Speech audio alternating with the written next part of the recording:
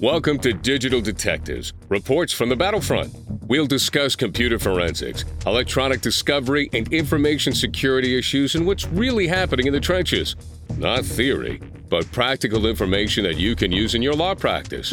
Right here on the Legal Talk Network.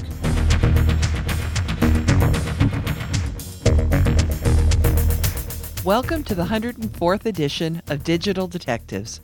We're glad to have you with us.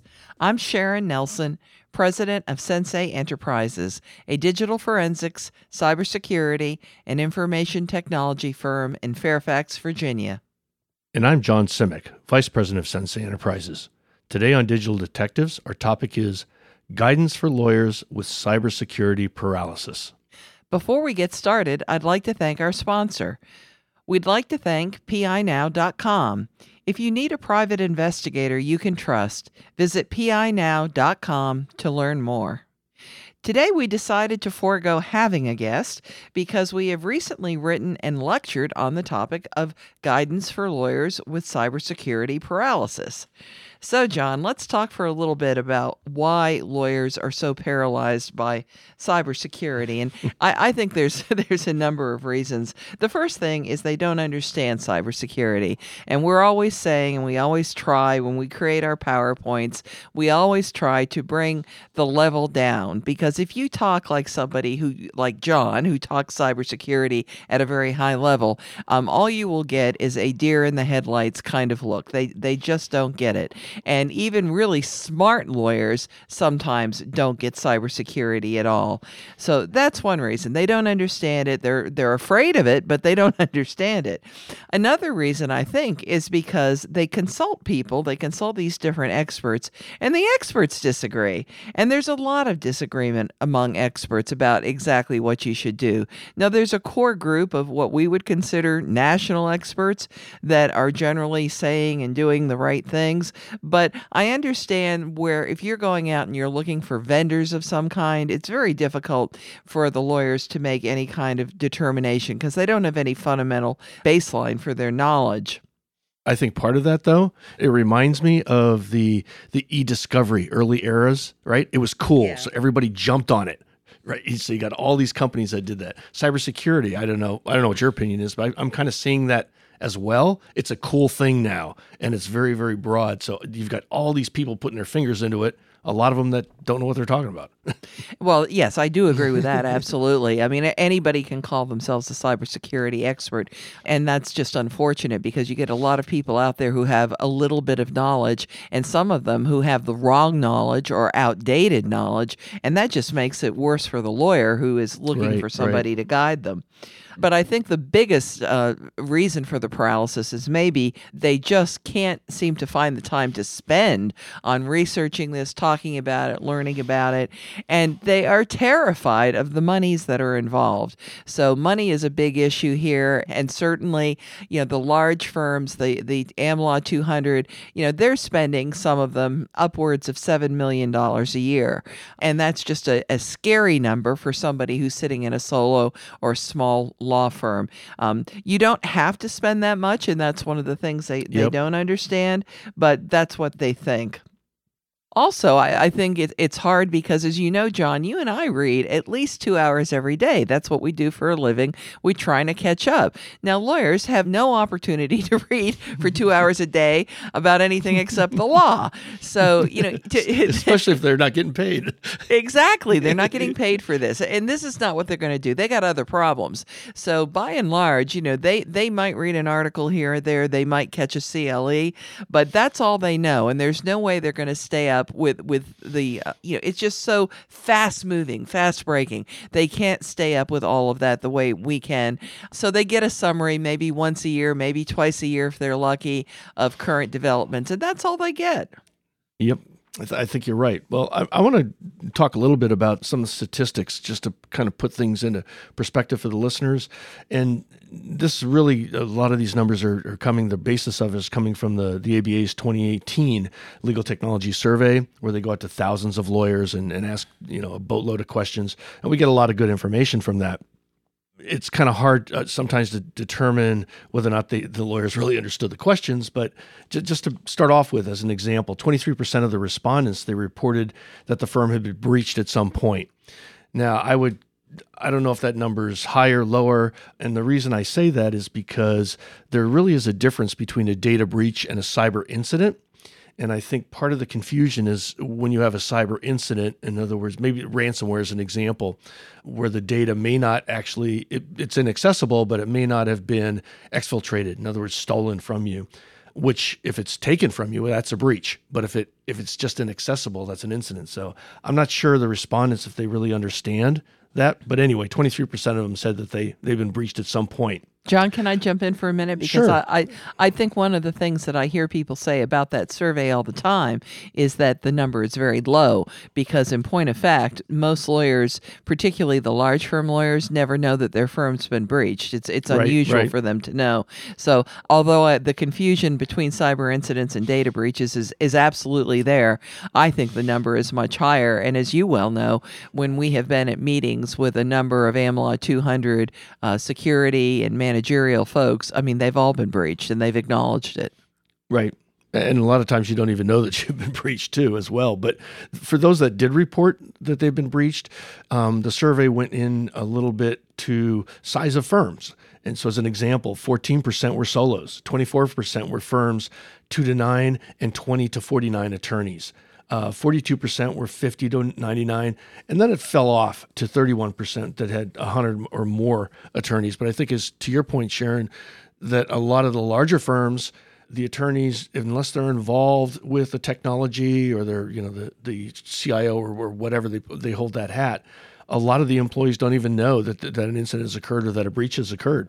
They're just out there practicing law.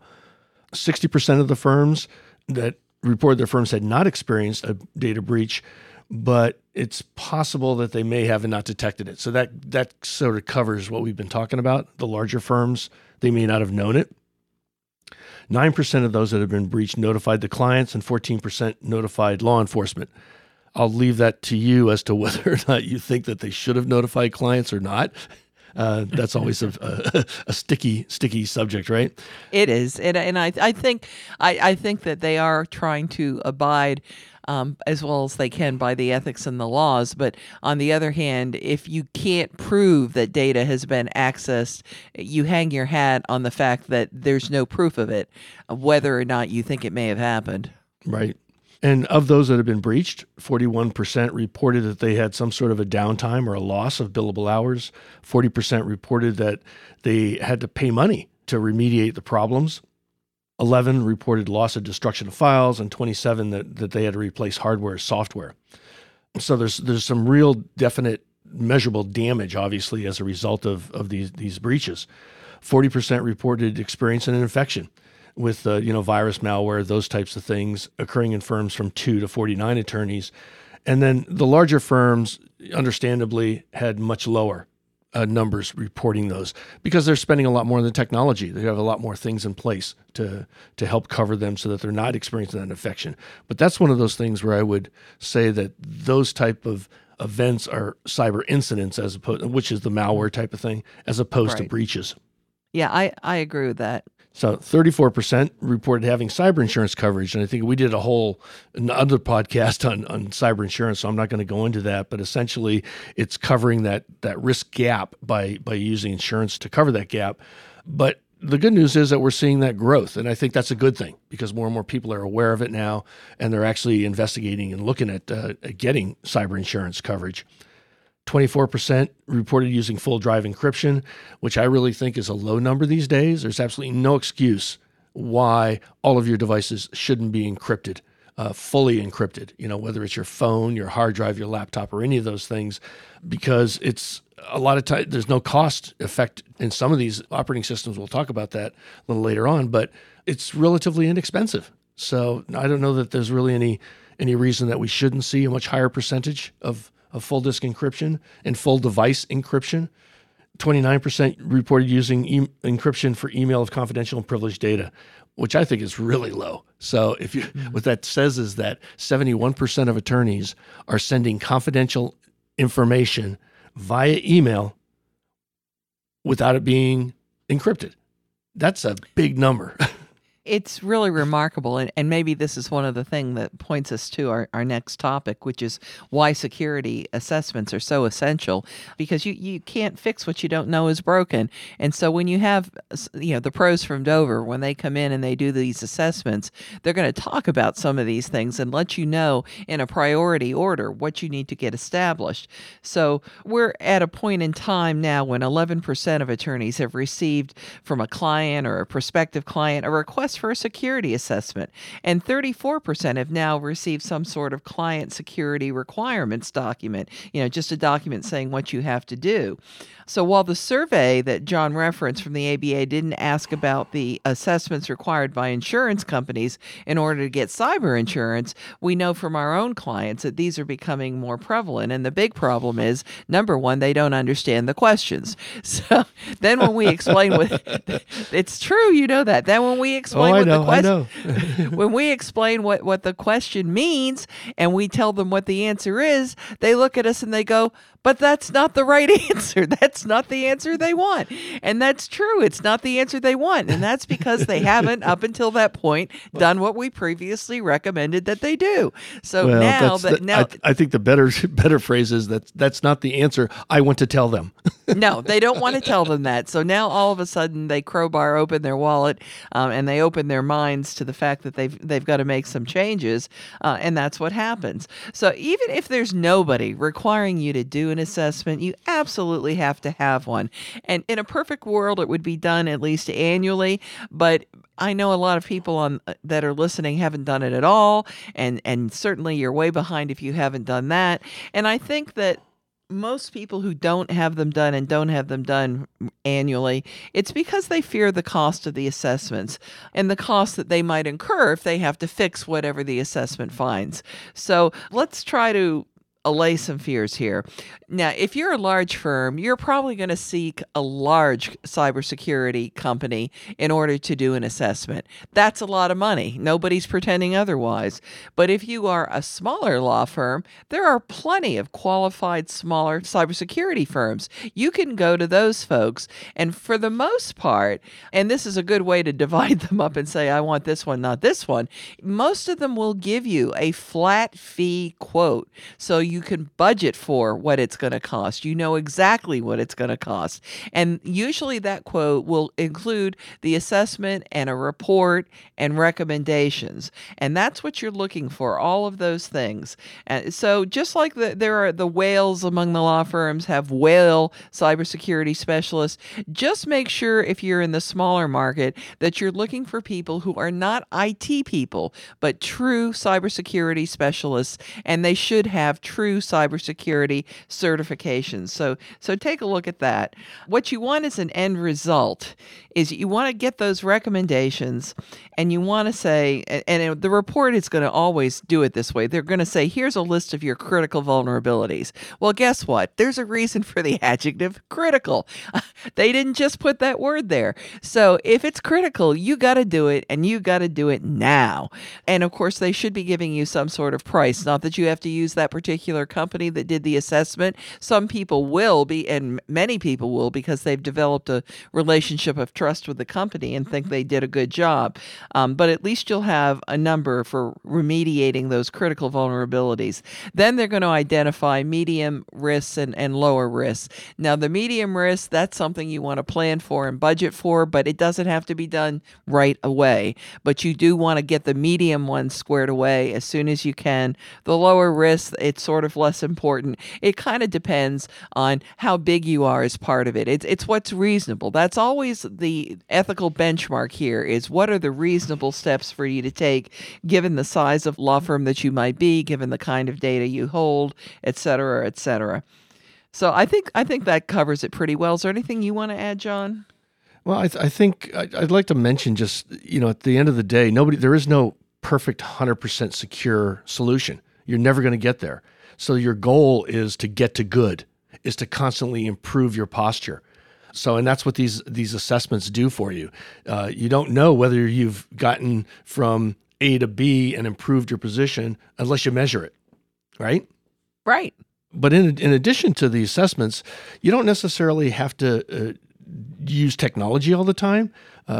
Another thing to help augment that, I think, are policies. And policies can have some and should have some enforcement to all the people, but things like acceptable use policies and social media, backup policies, remote access policies, those types of things. I'm not going to run through. There's a boatload of them you could do. Maybe you have a policy about communications with your clients, and that you should be using encrypted email as an example, or a portal or a secure portal to communicate whenever you're dealing in a matter with the client. Some folks, depending on the sensitivity of the data, they may even want to do secure voice communications. That might be what your policy is. I mean, that's kind of an extreme, but it depends on the type of law you're practicing and the type of clients you have. But don't forget about the policies, about employees using personal devices and connecting them to the network. Have some rules around that.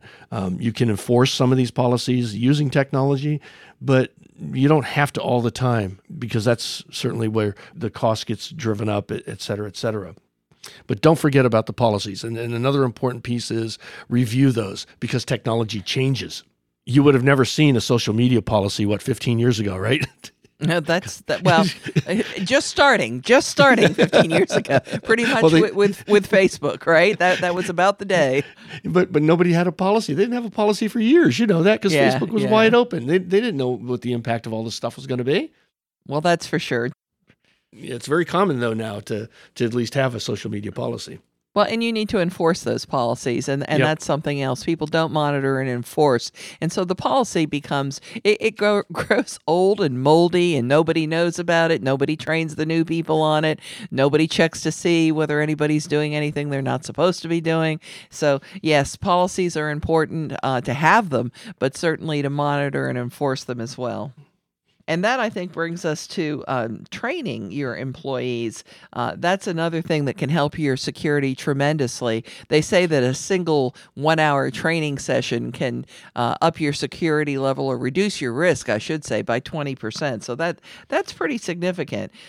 Your most valuable asset, without question, is your employees, but they're also your greatest threat. They move too fast. They're easily duped by things like phishing emails, and phishing emails very often are the way people successfully get into law firms. So what you want to do is you want to perform phishing simulations where employees receive very carefully constructed emails, kind of specific and customized for your firm.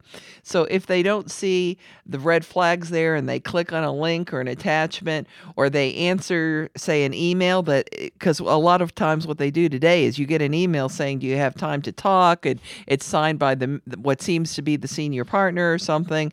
And ultimately it becomes a conversation in which they're asking for monies, gift cards, things like that.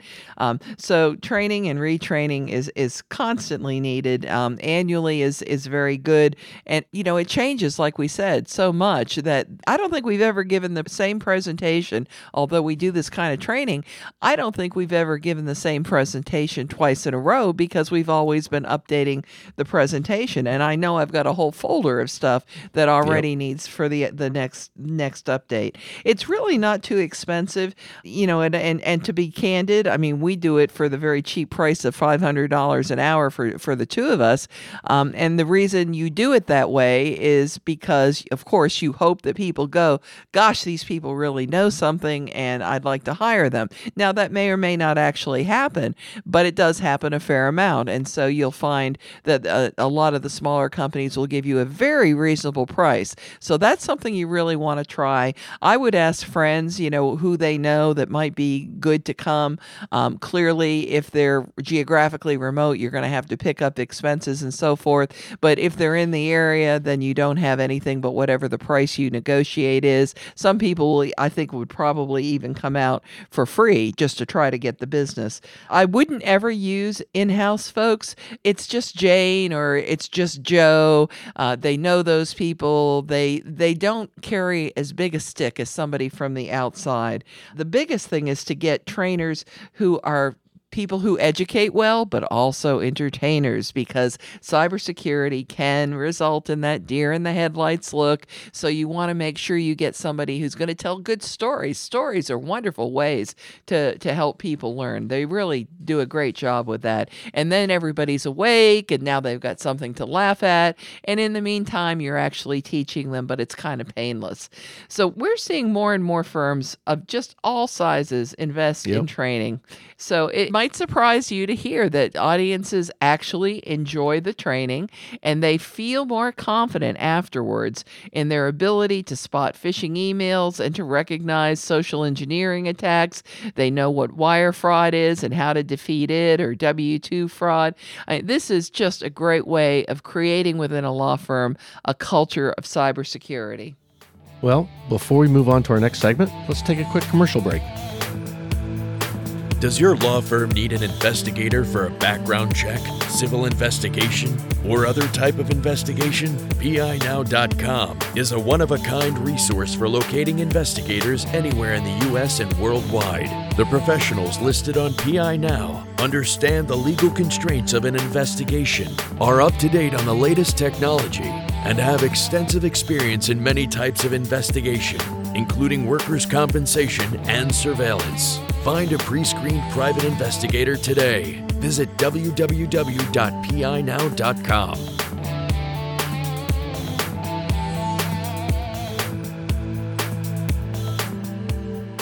Welcome back to Digital Detectives on the Legal Talk Network. Today our topic is guidance for lawyers with cybersecurity paralysis. Well, Sharon, before we went off to the break, you gave a really good rundown of some of the topics to cover in the employee training, but I want to mention a couple of other ones.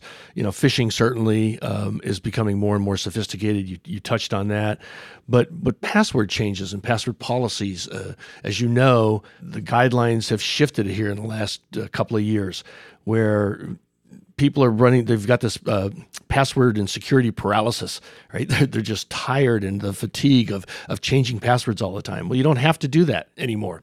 The new guidelines from NIST really say that you should only have to change your password if you know it's been compromised. Because the problem that we've got is, since everybody has to change them all the time, they're using the same darn password for everything, which is no good. That whole password reuse is bad news. But a couple other things to address with your employees is, physical access. And I know you've seen this, and we both have, is if you're coming into a secure environment and you need to have some sort of a card or an ID in order to get in, then we're very helpful folks. So people will come by with a big box or something, something that's really bulky, waiting for somebody to open the door, and they'll just scoot in behind them with them. So that whole physical access, and they may not be authorized to go in there. So things like that to teach those folks. But those are some of the additional things that I think you should be bringing to the employee's attention, and certainly wire transfers. I think you talked about that a little bit. But at the end of the day, this is really largely financially motivated in what the bad guys are doing.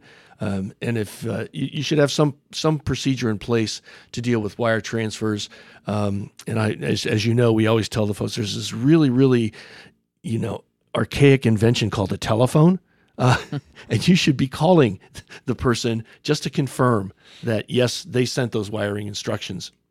Let's move on to incident response plans. And just, gosh, it moves so fast. It was just yesterday we did an ABA CLE for 400 of our closest friends. And it was called Headless Chickens and Zombie Data. And it was an ethical guide to what you have to do after disasters or after data breaches. So incident response plans they're truly something you must have, and only about 25% of law firms have them, and that's just despicable. There's no excuse for that. These are not hard things to devise, but you need to have one. And if you don't have one, what happens is you get an incident or you have a breach, and you are running around like headless chickens because you've got no flipping plan. So everybody is just agonized and suffering all this anxiety, but they have no idea what to do. So the elements of the plan, they're really not that complicated, and I'm just going to go through a few of them. There's a lot more, but you need to know the contact info for your regional FBI office. You've got to have contact information for a data breach lawyer, and God knows they're all over the place now. You need contact information for a digital forensics company to investigate and remediate the breach, your insurance company's contact information because you may be required to report a breach or incident in a given period of time or you lose benefits. You need contact information for your bank in case you need to warn them to be wary of suspicious transactions. And don't worry, banks are very accustomed to this. If you're big enough, you might want contact information for a public relations firm. You need a list of who needs to be informed if there's a breach, client, third-party vendors, the state attorney general. Don't forget that one. All of the states, all the territories now have data breach notification laws, so that should be right there with your plan as well. And you want to plan to preserve all the information to assist in the breach investigation, so you're going to gather all the log data and try to determine what went wrong, what was impacted, and the steps to resume operation. And review that doggone thing every year because that too changes. Well, Sharon, you mentioned earlier in the first half about, that there are things that attorneys can do that aren't real expensive and or, potentially free. So I'm going to cover a few of those. You certainly want to have some sort of security solution, some endpoint solution, and that's going to be your security suite, your Semantics of the world, Trend Micros, whatever, your antivirus, whatever label you want to put on it. But that security suite, that endpoint solution, and that typically is not real expensive, on an annual or monthly basis. But certainly you need to have that. Patching, updates, number one reason as to why folks get compromised and why they have a security incident. And it doesn't cost you anything. When a patch is released, apply the patch. It might cost you a little bit if your IT folks are doing that, but it certainly should be done on a very timely basis. You can get solutions too these days, firewall / we said earlier, a lot of times you don't know when you've been breached. So that whole intrusion detection, intrusion prevention systems, those features now are being built into firewalls. One of our favorite is the Cisco Meraki product line. It's only a few $100s for the hardware, and it's done on a subscription basis, a few $100s a year. So, let's say for a solo small attorney, you're going to walk out with maybe $1,100 to $1,400 for over a 3-year period, which is not a heck of a lot of money to get firewall, secure wireless, and intrusion detection, intrusion prevention systems. So that's a good alternative to take a look at. Something that really doesn't cost you anything, and something that's extremely, extremely important when we're talking about data breaches is logging. You need to know the information. You need to know what happened so that you can go and investigate the incident. Logging is available in all kinds of softwares and all kinds of products, but a lot of times it's not turned on, or when it is turned on, it's turned on in a very minimal fashion. So as an example, Windows out of the box has the event viewer, which does things like application logs, system logs, security logs, but they're not kept for a long period of time, and they might not be logging a lot of events. That's the default configuration. So if you know how to do it, or you get your IT folks to go in there, whether it's do a global policy, or at least if you've only got 2 or 3 computers, you can do it manually, is to increase the logging capture time and what the events are. And that doesn't cost you anything. And so if you do have an incident, you can then go out and gather that information and do a really, really credible job of determining whether or not data really was exfiltrated, or whether it truly was a breach or a cyber incident. Well, that sounds like a great piece of advice there, but we know that logging is frequently not done. So make sure, if you don't understand it, and in that CLE we did yesterday, John, we had a bunch of questions about what is logging? What does it mean? How do I do it? So if you don't understand those answers, talk to your IT or cybersecurity people, and they will know, and they will explain it to you. So real briefly, I'm going to talk about what to do if you're in a firm where the stopping point in cybersecurity is the C-suite or a managing partner who just won't listen. It's really hard when you know and they don't know, and they're the ones who get to make the decisions. They live in an ivory tower. They don't understand cybersecurity or the threats. They say it's not going to happen to me. That's very often where their mindset is. So you really need to make your case, financially, what could happen, what it would cost. You need to talk about ethics. They need to be worried about, failing to follow their ethical duties of the duty of competence and the duty of keeping their client data confidential. You need to use some statistics that, like the ones that John cited earlier from the ABA. You need to talk to them about the reputational damage and the fact that there might be clients who, if they got breached and it got public, might walk out the door. And of course, who ultimately will be blamed? It will be the C-suite. So this is one of those cases where fear is good. Put a little fear into the C-suite. And I think that that's practical, sound advice. And John, I know we're just about out of time here, but Yep. we had one favorite tip, one favorite final thought from this year's ABA Tech Show. You want to tell us what that was? Yeah, it basically said store less and delete more. So if you don't have it, you can't lose it, right? So don't keep that data all around, especially if it's not needed anymore. This gets back to the policy thing I talked about earlier. Have some sort of a data retention policy or data destruction. A lot of folks call it data retention, but you really should be destroying it as well so that it's not there potentially to be had in a breach scenario. That's one. A second one that I want to throw out there is stay informed and have the security awareness, right, about what's changing. And if I can throw one resource out there for folks, and it's free, I know lawyers love free, and it's called the SANS Ouch newsletter. So you just do a search for that SANS Ouch newsletter, subscribe to that free, and you'll get delivered in your email. And it's really a security awareness thing. SANS does an excellent job of telling you these are the current trends, these are the current things that we're seeing, the latest ransomware attack. Maybe they'll even tell you when Baltimore is going to come back online from their ransomware attack. But anyway, it's a really, really good free resource.